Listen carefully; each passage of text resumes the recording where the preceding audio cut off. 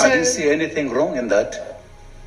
So you, JM Aviation, paid 2.5 million to your wife on the 29th of June. Is that correct? Correct, yes. Right. Why was she entitled to that money? As I said again, Chair, that money, it was my money. I decided that my wife, she must do the investment.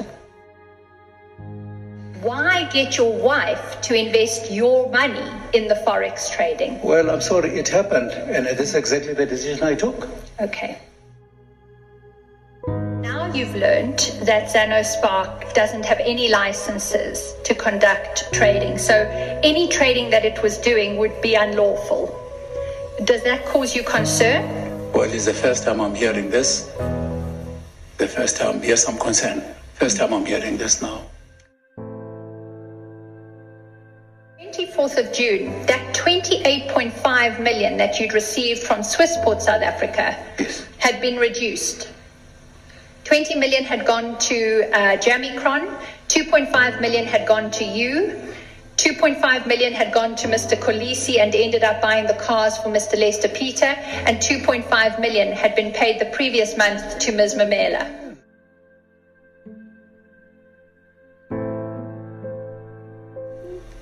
So it has an opening balance as an entity of 501 Rand and 37 cents before it receives the payment from your wife on the 1st of July 2016 of 2.5 million.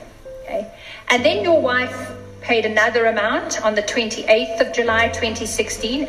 She paid 600,000 to Zanospark. Then, I'll give you the reference at page 397 of Bundle DT 26. There was then a direct payment from JM Aviation to Zanospark on the 30th of August 2016 of 605,000 Rand. And then the final payment of which we are in relation to which we're interested, you'll find at page 399 of Exhibit DD 26. That's another 600,000 Rand from JM Aviation to Zanospark on the 21st of September 2016. Now, during that whole time, nothing else of any note is happening in the Zanospark bank account. It just repeatedly, between July and September of 2016, gets these payments from JM Aviation directly or from your wife. On the 23rd of September 2016, Zanospark pays that total. It's a total of about 4.3 million. From its one account to its other account. The other account is a business account, and that depletes the balance in the account that you and your wife were paying into to about 834 Rand. There's no trading that's happening in relation to that money. It comes in and it goes out within 2 months. There's a movement between the two accounts, and then it goes out to be paid to Ms. Yake Kwinana. Are these all facts that you have no knowledge of, Mr. Ndzeku? Well, I must have tell you that, sorry, Chair, I don't have facts, but if Swissport decided actually to pay money in JM Aviation, I didn't see anything wrong. If Swissport paid that money, and then myself and my partner, and then we decided to use the money the way we want to use it, I don't see anything wrong.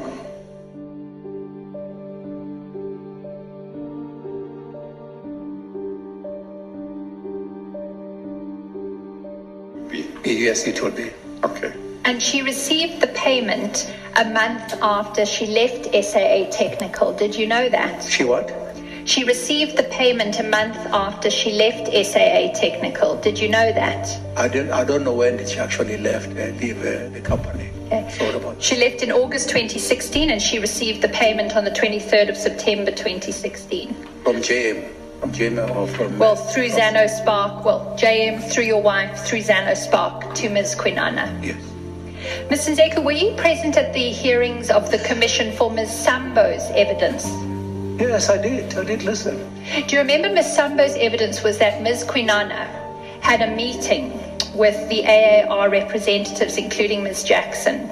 And she said that Ms. Kwinana had said that before she left SAA, and SAA Technical, she wanted to get her hands on some money. Do you remember that being her evidence? No.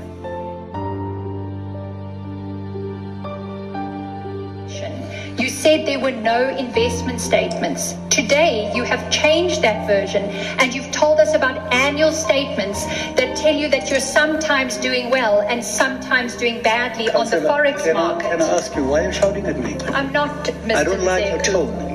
Mr. Ndzeku. No, please, I don't like your tone. It's been a long day. No, really, Chair, I really don't like the way she's talking to me. If you're forcing me to agree what you're saying, don't scream at me. Okay, I don't like that. Okay, Mr. Ndzeku. Okay, let's take it step by step.